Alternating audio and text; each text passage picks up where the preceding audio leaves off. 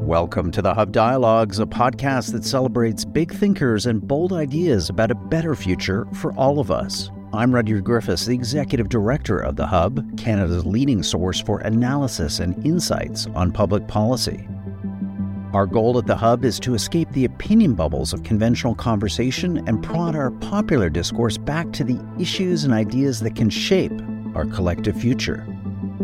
On the Hub Dialogues, you'll hear Sean Speer, our editor-at-large, in conversation with some of the world's sharpest minds and brightest thinkers about the issues and ideas that they're passionate about and that they think we should spend more time focusing on. The Hub's podcasts are generously supported by the Ira Gluskin and Maxine Granovsky Gluskin Charitable Foundation and the Linda Frum and Howard Sokolowski Charitable Foundation. Enjoy this Hub Dialogue. Welcome to Hub Dialogues. I'm your host, Sean Speer, editor-at-large at the Hub. I'm honored to be joined today by Helen Thompson, a professor of political economy at Cambridge University and prolific author of popular and scholarly commentator on energy policy, geopolitics, and virtually everything in between. Her 2022 book, Disorder: Hard Times in the 21st Century, is a good example. It's a tour de force, and it's now out in paperback. I'm grateful to talk to her about the book, including, among other topics, the politics of energy price inflation, Russia's invasion of Ukraine, and what they tell us about broader trends influencing the future of democratic politics. Helen, thanks for joining us at Hub Dialogues, and congratulations on the book. Thanks very much, Sean, and it's an absolute pleasure to be here. One of the most fascinating parts of your book is that it involves, to a certain degree, what one might describe as energy determinism. That is to say, you make the case that fossil fuels are a major driver of economic and geopolitical developments. You write, quote, 20th and early 21st century economic and political history is impenetrable without understanding what has followed from the production, consumption, and transportation of oil and gas, unquote. Talk about that insight, Helen. Why do you think we must understand energy to understand the disorder referred to in your book's title? I think that we have to start here geopolitically, because I think that we can't really understand historically the shifts in geopolitical power from the end of the 19th century through the 20th century and into this one without thinking of them through the lens of energy. So, for instance, it makes a big difference to the relative power of European states in the world when coal is the primary energy source compared to when oil is added into that, not that oil replaces coal, because none of the major European powers except Austria have any oil, and they have to get into competitive empire in parts of the world where they're not necessarily imperially strong in order to try and stay in that energy game. I don't think you can understand the catastrophes of the first half of the 20th century without understanding how that competition played out and what the particular consequences of it were for Germany. So if then we move into like the 21st century and we look at what's been going on in the last couple of decades, and particularly what happened in the 2010s, which in a present tense sense is my starting place in disorder, we can say that something really significant happens. And this is before we get to the energy transition. And that is that the United States, which had become the world's largest oil importer, goes back to being the world's largest oil producer with some export capacity, significant reduction in the volume of oil it imports, and China becomes the world's largest oil importer. Now, that doesn't explain everything that happened geopolitically in the 2010s, but it sets like a context for it. Then if we stand back and say, well, how did that change from the American side? The answer is the US shale oil boom. So basically, instead of drilling for what gets called conventional oil, using hydraulic technology to fracture rocks to get the oil from it. Now, shale's been how to do that, fracking as it's called sometimes, has been a known technology for quite some time. In fact, go back to the 1970s and you can see Richard Nixon and Jimmy Carter saying America needs to develop shale. But shale's pretty expensive. It's pretty capital intensive, even by the standards of oil. So if we say, why did the shale boom then happen in the 2010s? We have to look at the economic environment in which that happened. And that very much is, I think, the monetary and financial environment post-2008, because that created conditions of very cheap credit. It created conditions where investors were looking for some return on their capital, given how difficult it was in other areas. And buying junk bonds, so high-yield bonds from shale companies, became something that was attractive to them and that they were willing to do. Meanwhile, though, to begin with, this extracting oil by shale technology was less developed. It's very expensive. The consequences of that is to send oil for about 3 years, averaging above $100 a barrel, something that had never happened before. And if you look at the epicenter of the Eurozone crisis in that period, like 2011, you can see the European Central Bank responding to those $100 plus oil prices, so the inflation coming from oil, by raising interest rates. And then if you look at that, what the consequences of that were for Britain's relationship with the European Union, you can see that a divergence of the economic path that Britain took in response to that oil-driven inflation and that the European Central Bank took started to have an effect on the numbers of people coming from Southern Europe into Britain, and then you're in Brexit politics. So even when energy is not the direct cause of what's going on, the ramifications of it playing out in some sense systemically matter to things that look like they've got nothing to do with energy. There's just a ton of insight in that answer, and we're going to pursue some of those different lines of discussion. But I'd be remiss if I didn't observe that the book was first released on February 24th, 2022, the same day as Russia's invasion of Ukraine. How does the war fit into your thesis about the interrelationship between energy and geopolitics? That's a really good question, Sean, and I've tried to grapple with that question in the chapter that I've written for the paperback edition, which covers essentially last year and trying to think about 2022 in the context of the long history that I want to tell. I mean, on the one hand, I would say you cannot explain why Putin chose to invade Ukraine and use an energy determinist lens to do that. There's no doubt that there are some energy resources in Ukraine. There's also no doubt that there's some very fertile land in southern Ukraine, and that one can construct a motive for Putin that was tied to those things. But I don't think it's actually the explanation of why he decided to invade. I think that's much more to do with his rejection of the legitimacy of a Ukrainian nation state. But if you say, first of all, how did Ukraine-Russia relations develop between Ukraine's independence in 1991 and Russia's invasion in February of 2022, then energy pipelines, and particular gas pipelines, are absolutely central to that relationship. So probably the most ongoing contentious issue in the Russia-Ukraine relationship during the period of Ukraine independence has been the pipelines. If you then say, why did Putin not think that there would be a particularly strong European response to his actions? So why wasn't there in some sense more deterrence from Europe for him? I think the answer here very much is to do with energy. He thought that Germany in particular was far too dependent upon Russia for gas, especially, to be able to put up much resistance to his invasion of Ukraine. So I don't think that it in any way is an energy war, though there are some energy stakes of the war. But I do think you can't understand the calculus that confronted Putin. You can't understand the history of Russia-Ukraine relations in the period of independence without really focusing on the energy questions. There's long been a view that the West's dependence on Middle Eastern oil has necessarily elevated the region in terms of its geopolitical attention and influence. You mentioned the shale gas revolution in the United States earlier, Helen. How has that development and the growing shift to non-fossil fuel forms of energy changed those dynamics? notwithstanding the current conflict between Israel and Hamas, are we entering a world in which the Middle East will matter less? I think that was the great hope of the Obama presidency.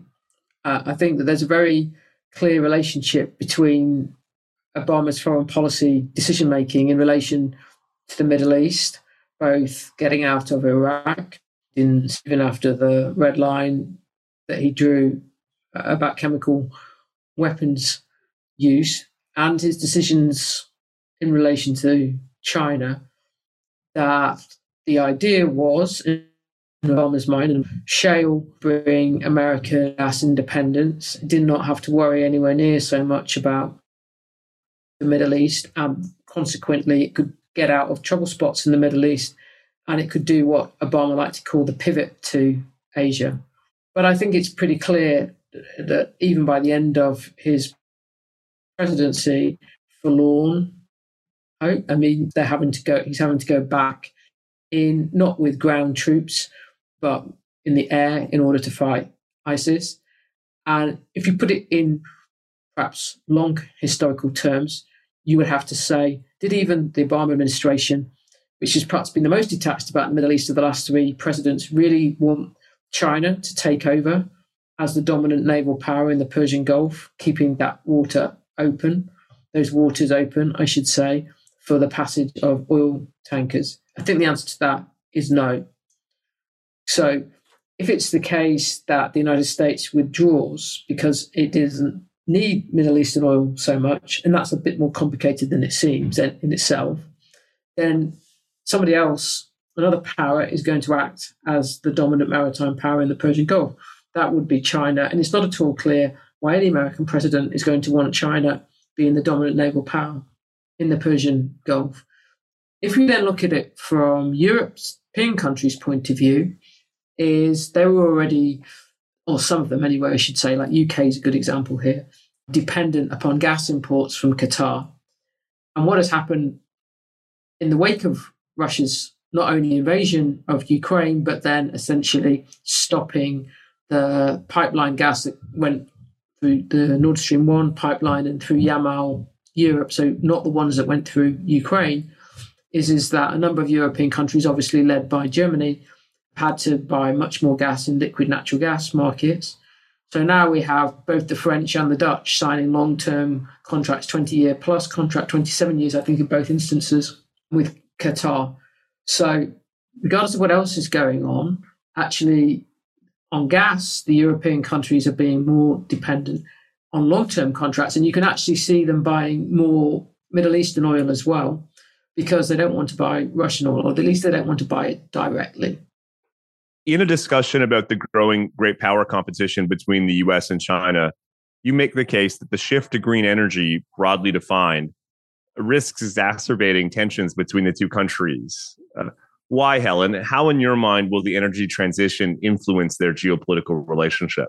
Well, the crucial thing here is that thus far, where low carbon energy is concerned, and the metals and minerals that are required for low carbon energy, China has been doing, in geoeconomic terms, let's call it that, better than anybody else. So if you just take the metals, and particularly the processing of metals, China dominates those supply chains. In terms of rare earth minerals, they're not actually rare, but they're complicated to mine and very dirty to mine. China doesn't only dominate the processing of them, it also dominates the extraction of them.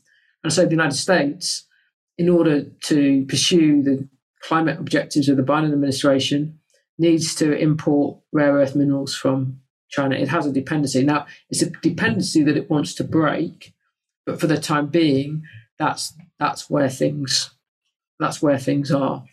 So I think that what you can see in Washington is a sense that China has got the potential, if we just think about low carbon energy, actually to be the low carbon energy geopolitical power in the way in which the United States was the oil era geopolitical power. But the hope is in Washington that they've still got time to do something about it, and particularly to do something about what will be either more domestic metal mining or closer relationships with countries like Australia being the classic example here, where the metals and minerals are plentiful and where the US has good relations. I think there's kind of like a separate, not quite separate, but semi-separate issue going on with electric vehicle manufacturing. So if you think back to like the middle third or a lot of the second half of the 20th century, then whose country's cars were the best, whose were the most successful export-wise? That was a big part of like what industrial competition was in the second half of the 20th century. You can tell a story like American decline in that respect and Japanese and West German ascendancy. And we can see thus far that China is kind of quite way ahead on electric vehicles. So if we transpose that fossil fuel era competition about cars into low carbon energy electrification, then China's looks like it has the advantages at the moment. Now, I think the difficulty for China is that we live in a multi-energy source world. And so China has those advantages where low carbon energy is concerned, but it has to continue with its long-standing problem of energy insecurity where fossil fuel energy is concerned. It has to import a lot of oil and gas from abroad, and it has to do it often through trade routes that the United States Navy has got the capacity to block, in particular the Strait of Malacca. Canada, as you know, is a major energy producer. From a domestic point of view, it's a key sector in terms of employment, exports, and government revenue. But it's not obvious that our status as an energy exporter has influenced the country's global standing. If you agree, Helen, why do you think that is? Have we failed to leverage our energy resources in some way? I think it's partly about volume. So if you look like early on in maybe even the early 2010s, when people were talking about non-conventional oil, they generally said shale and tar sands. And tar sands meant Canada. But if you look at the trajectory of Canadian oil production growth through the 2010s in the United States, obviously they're not the same. That non-conventional oil, the epicenter of it is the United States and not Canada. But I think there probably is some issue about whether Canadian governments have really been willing to think through what the implications and consequences geopolitically are of Canada's position as an energy exporter. I mean, obviously, where oil's concerned, there's the big three, which is United States, Saudi Arabia, and Russia, and the particular geopolitical leverage that comes from being an oil exporter really belongs to those three. And the smaller ones who are aligned with Russia and Saudi Arabia in OPEC Plus exercise their influence in that cartel. And that's obviously Canada's not in a cartel, so it's trying to be small to more medium-sized producer and exercise independent influence outside a cartel. You could perhaps raise a question, I suppose I hadn't quite thought about it like that before, about the issues about whether of aligning with the US. I don't mean necessarily in terms of actual production decisions, but just in terms of thinking through what the geopolitical implications of Canada's position as an exporter. I want to turn to capital and financial markets, which represent another strand in the book. Next year marks the 80th anniversary of the famous Bretton Woods Conference, which gave us a model of global financial arrangements that lasted until the early 1970s. What, in hindsight, were the main strengths and weaknesses of the Bretton Woods model? And what do you think of growing calls for new Bretton Woods? How possible do you think it is to reach a multilateral agreement on something like that today? I think I could start really with that question and then work backwards. I mean, I think the answer is that it's exceptionally difficult. And I think the history of Bretton Woods tells us that even in the period between 1944, so the actual Bretton Woods Conference, let's say 1950, so it was actually only a 6-year period. What multilateral means between 1944 and 1950 is like unrecognizable, because in 1944, it's obviously a conference of the wartime allies. The Soviet Union was represented at Bretton Woods. Indeed, on the Bretton Woods Agreement, the Soviet Union was going to have the third biggest drawing rights. It was a way in which essentially the IMF under American leadership could provide credit to the Soviet Union in what was going to be supposed to be the post-war world. But by 1950, Soviet Union is long out of it. I mean, I think it's December 1945 when Stalin makes it clear he's not going to ratify the Bretton Woods Agreement. And then, plan in 1944 for Germany was the Morgenthau Plan, was the literal deindustrialization of Germany. The idea that Germany was going to be in Bretton Woods would have been utterly inconceivable. By 1950, West Germany is in Bretton Woods, and obviously the same becomes true like of Japan as well. So multilateral as a wartime alliance and multilateral in the Cold War, they just don't mean anything like the same thing.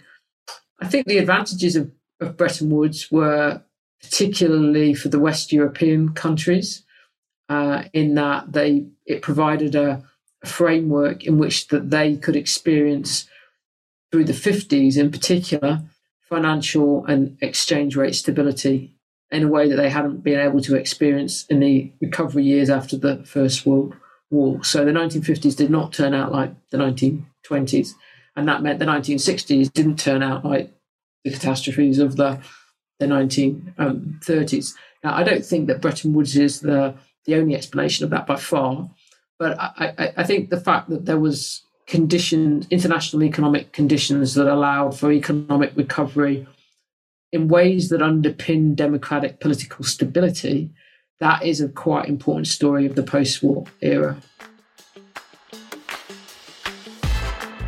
Sign up for the Hub's free weekly newsletter and receive our best analysis and insights on the big issues and ideas transforming our world. Each Saturday morning, we will send you a compilation of our most interesting and thought-provoking analysis and commentary, along with original news reporting on the people and events driving the public conversation. You can grab the Hub's complimentary weekly newsletter right now by becoming a free Hub member. Do that at www.thehub.ca. Again, www.thehub.ca. Grab your free email newsletter and membership. Act now. The book argues that the precursor to Brexit was the Eurozone crisis and the aftermath of the global financial crisis itself. How did the EU's response to the financial and fiscal crisis lay the groundwork for Britain's exit in your mind? And more importantly, where does it leave European institutions more generally? Is the Eurozone institutionally and politically capable of navigating an era of disorder? I think in terms of Brexit, that we have to understand that the financial crisis followed by the Eurozone crisis really exposed a central fault line of the UK's membership of the European Union, which was the UK was in the single market of the European Union. It was outside the Eurozone. And yet it was the offshore financial centre of the Eurozone. So obviously there were some other North European states that weren't members of the Eurozone either, Sweden and Denmark, I think most consequentially, but they didn't have London as a financial centre. And it's also notable that during that period of the Eurozone crisis, they largely aligned monetary policy with what the European Central Bank was doing, not entirely. But Britain goes down the road of quantitative easing in 2009. The European Central Bank's not going to turn quantitative easing until 2015. So you have that structural fault line exposed, not imposed, exposed. And then we get to 2011, as I said in an earlier answer, and we have this problem of oil-driven inflation again. And we have the Bank of England saying, we're going to let that go. And we have the European Central Bank saying, we can't let that go because our mandate is price stability. So you see that macroeconomic divergence. Now, I'm not so sure whether by itself, that was the only thing that was going on, whether David Cameron would have made his decisions in the same way and the referendum outcome would have turned out when it did, as it did, I should say. But what is the case is that the Eurozone crisis was really getting going at pretty much the same time as the Lisbon Treaty was finally being ratified.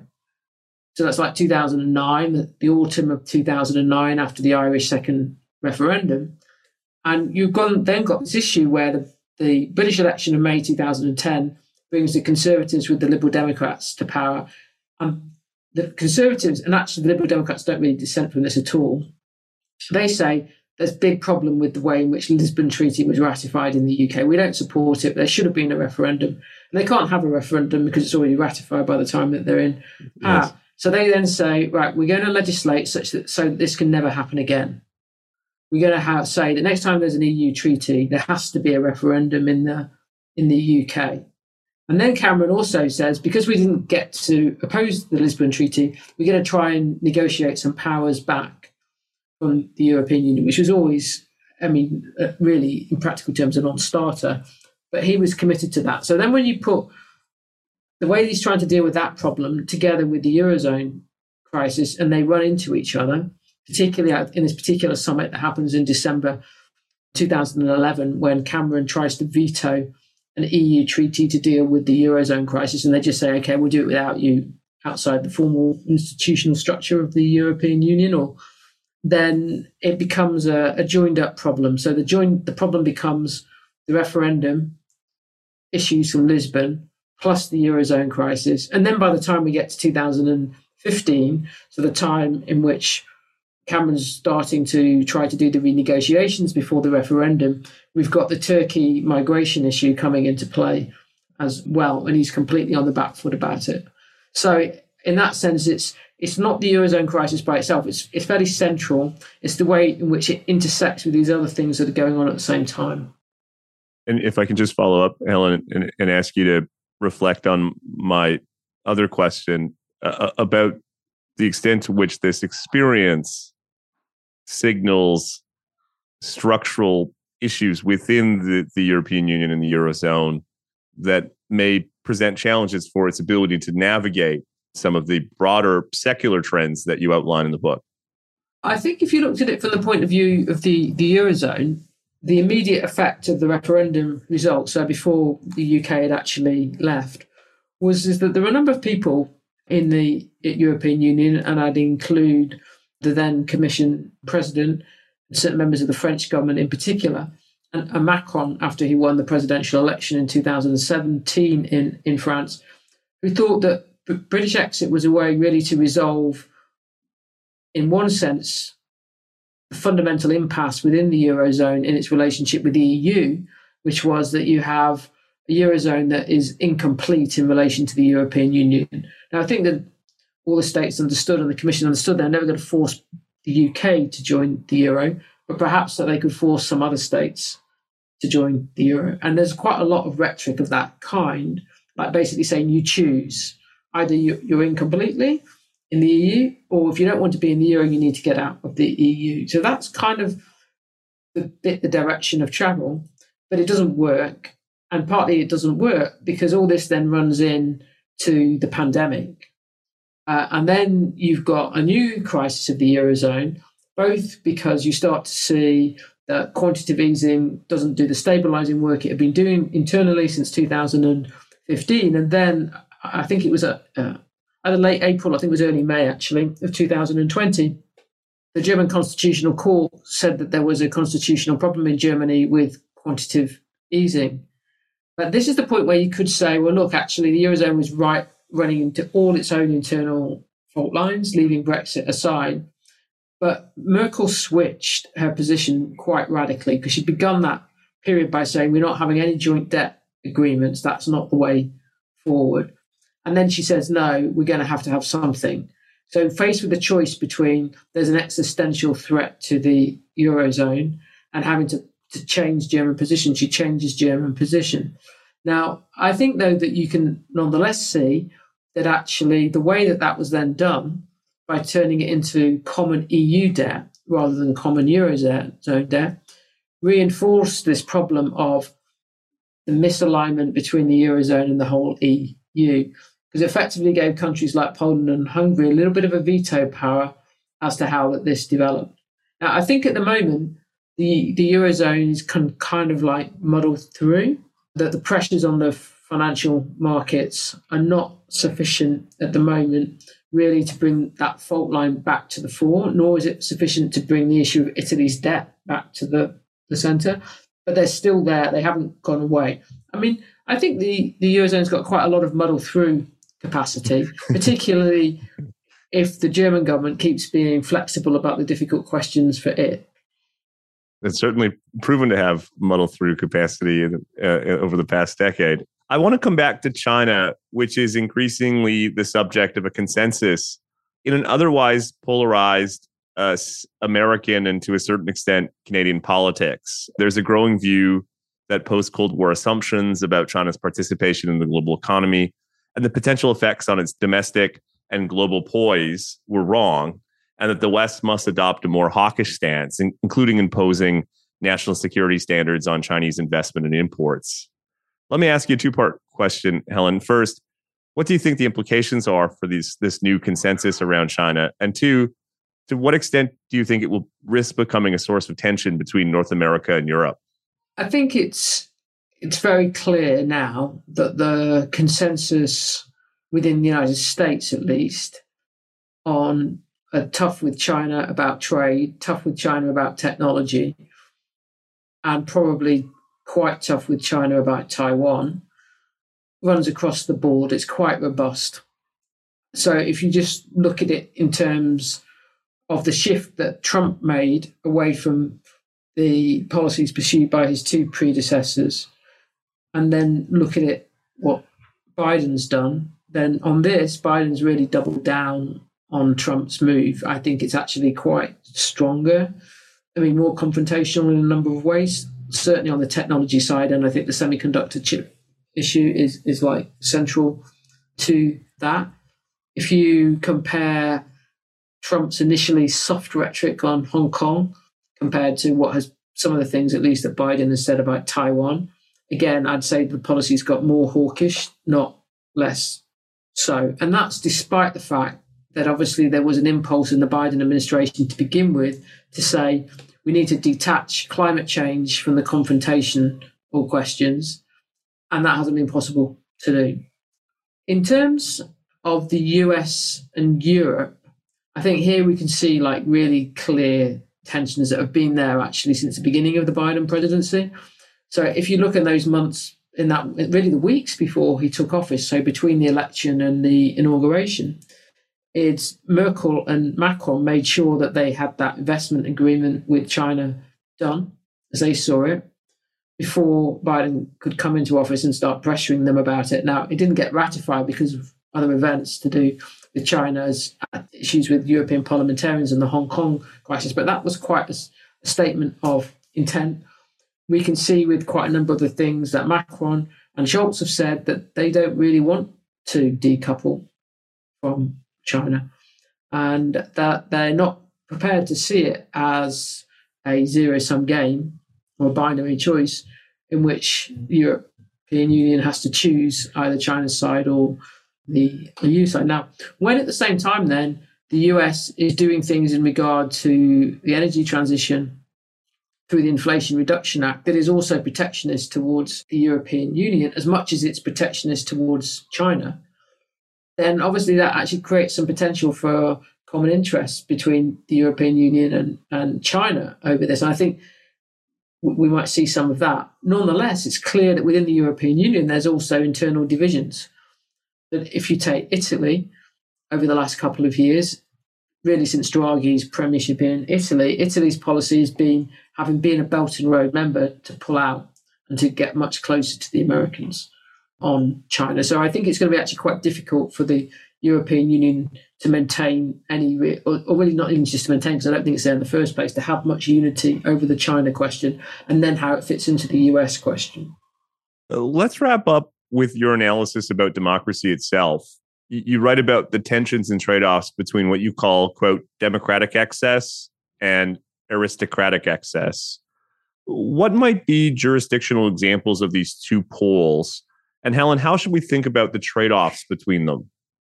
Yeah, I mean, the idea that I had here is that lots of the ways in which forms of government were analysed in ancient Greece and ancient Rome, or Athens and Rome, I should say, was essentially that a form of government was destroyed by its own excess. And the historian Polybius sort of articulated this most forcefully. So democracies were destroyed by too much democracy over time, and aristocracies were destroyed by too much aristocracy over time. If you wanted an example of the aristocracies, then you would maybe put to the French ancien regime, the French monarchy. I mean, it's not quite, but obviously it came within an aristocratic society. Now, my point about representative democracy was that it's a form of government that has a bit of democracy in it. Everybody gets to vote, but it has a bit of aristocracy in it, in the sense of government of the few, because it's representative, and only a few are doing the actual decision making.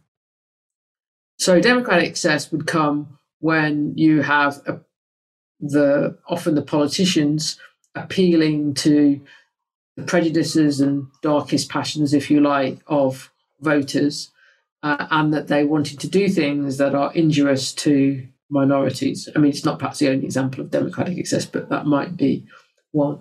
Aristocratic excess would be when the politicians used power to enrich themselves.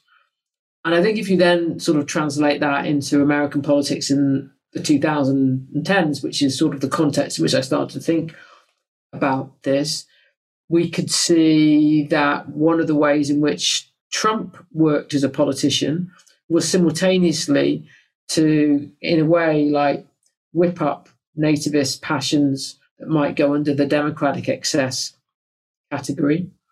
But at the same time, he was partly able to do that because he was offering a critique in his own way of all the what we might think of as oligarchic tendencies of American republic, where so much money is needed in order to run for office that those who run for office then end up rather well off, not least because of what they're able to do once they leave office. You have these philanthropic foundations like the Clinton Foundation, which looks like it's sort of, well, it looks, shall we say, like when it was operating, that it wasn't always so careful where the donors were coming from in relation to where the influence might then be exercised by Hillary Clinton when she was at the State Department.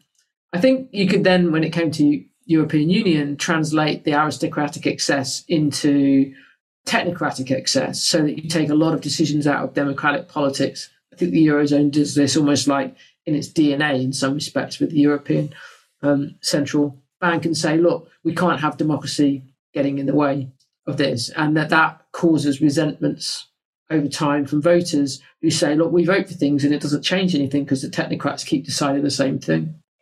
Yeah, I should say, Helen, I thought it was a useful frame to think about modern politics, including in Canada. Canada's political system is highly efficient, and we haven't experienced the sort of political disruption that we've seen elsewhere, but it's also subject to a high degree of conformity and the depoliticization of certain issues through judicial activism, and I would argue even collusion amongst major political parties to take those issues off the table.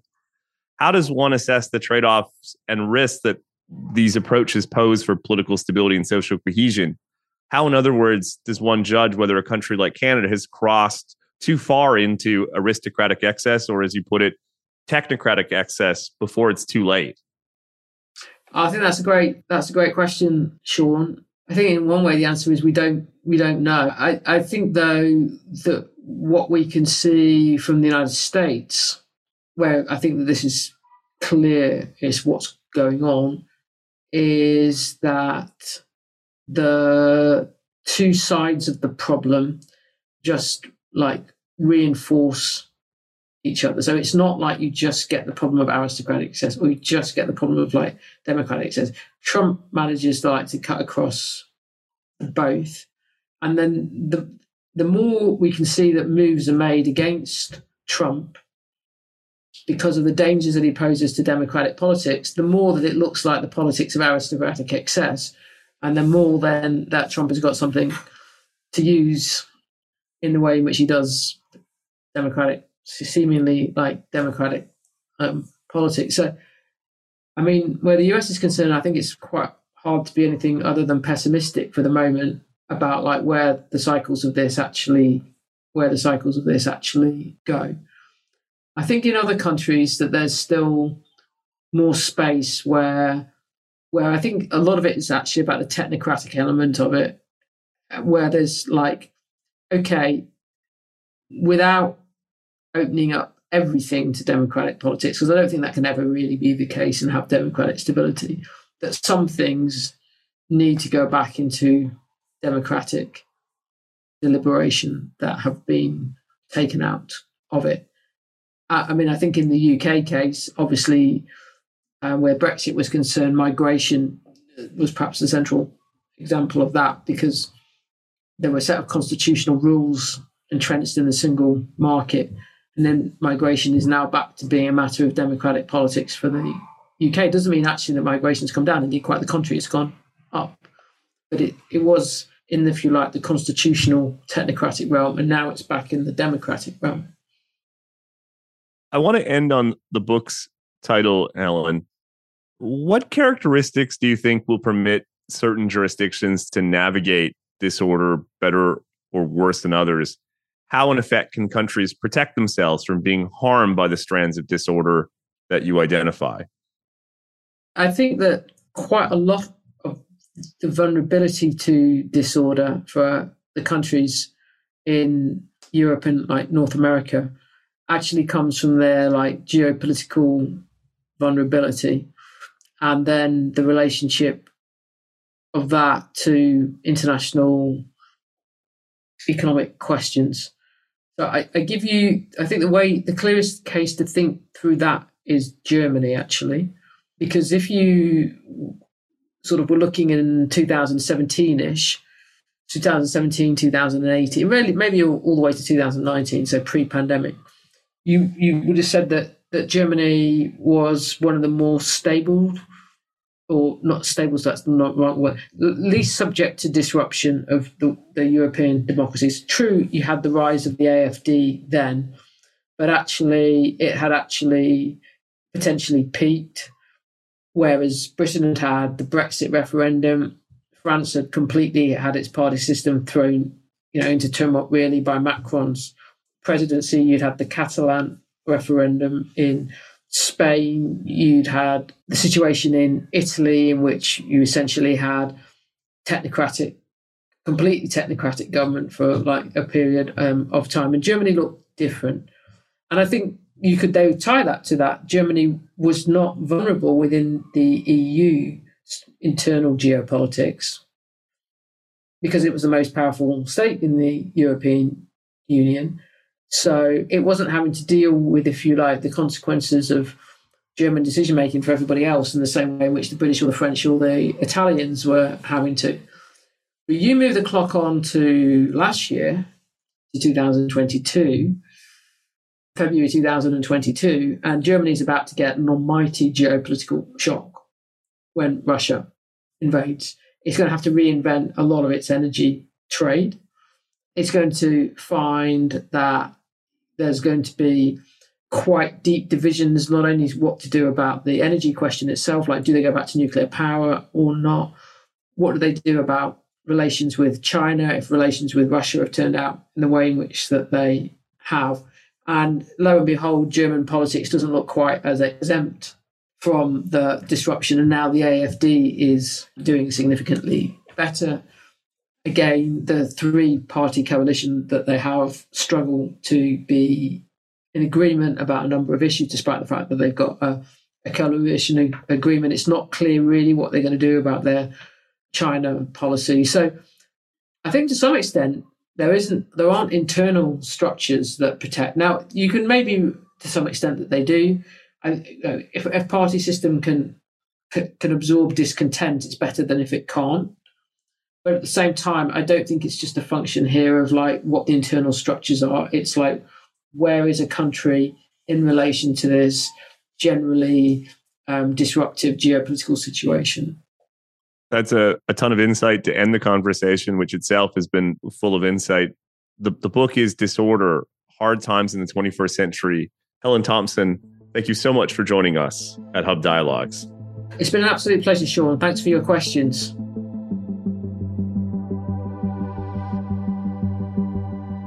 Thank you for listening to this episode of the Hub Dialogues, brought to you by The Hub, Canada's leading source for analysis and insights on public policy. We hope that you've enjoyed this episode. Please share your favorite Hub podcasts with friends and family, and subscribe wherever you get your audio online. We also appreciate your ratings and reviews. Go to our website, www.thehub.ca. I'm the Hub's Executive Director, Rudyard Griffiths. The host of today's program was Sean Speer, the Hub's Editor-at-Large. This episode was produced by Amal Attar-Guzman. The Hub's audio producers are Alex Clutch and David Matta. The Hub podcasts are generously supported by the Ira Gluskin and Maxine Granovsky Gluskin Charitable Foundation and the Linda Frum and Howard Sokolowski Charitable Foundation. Thanks for listening.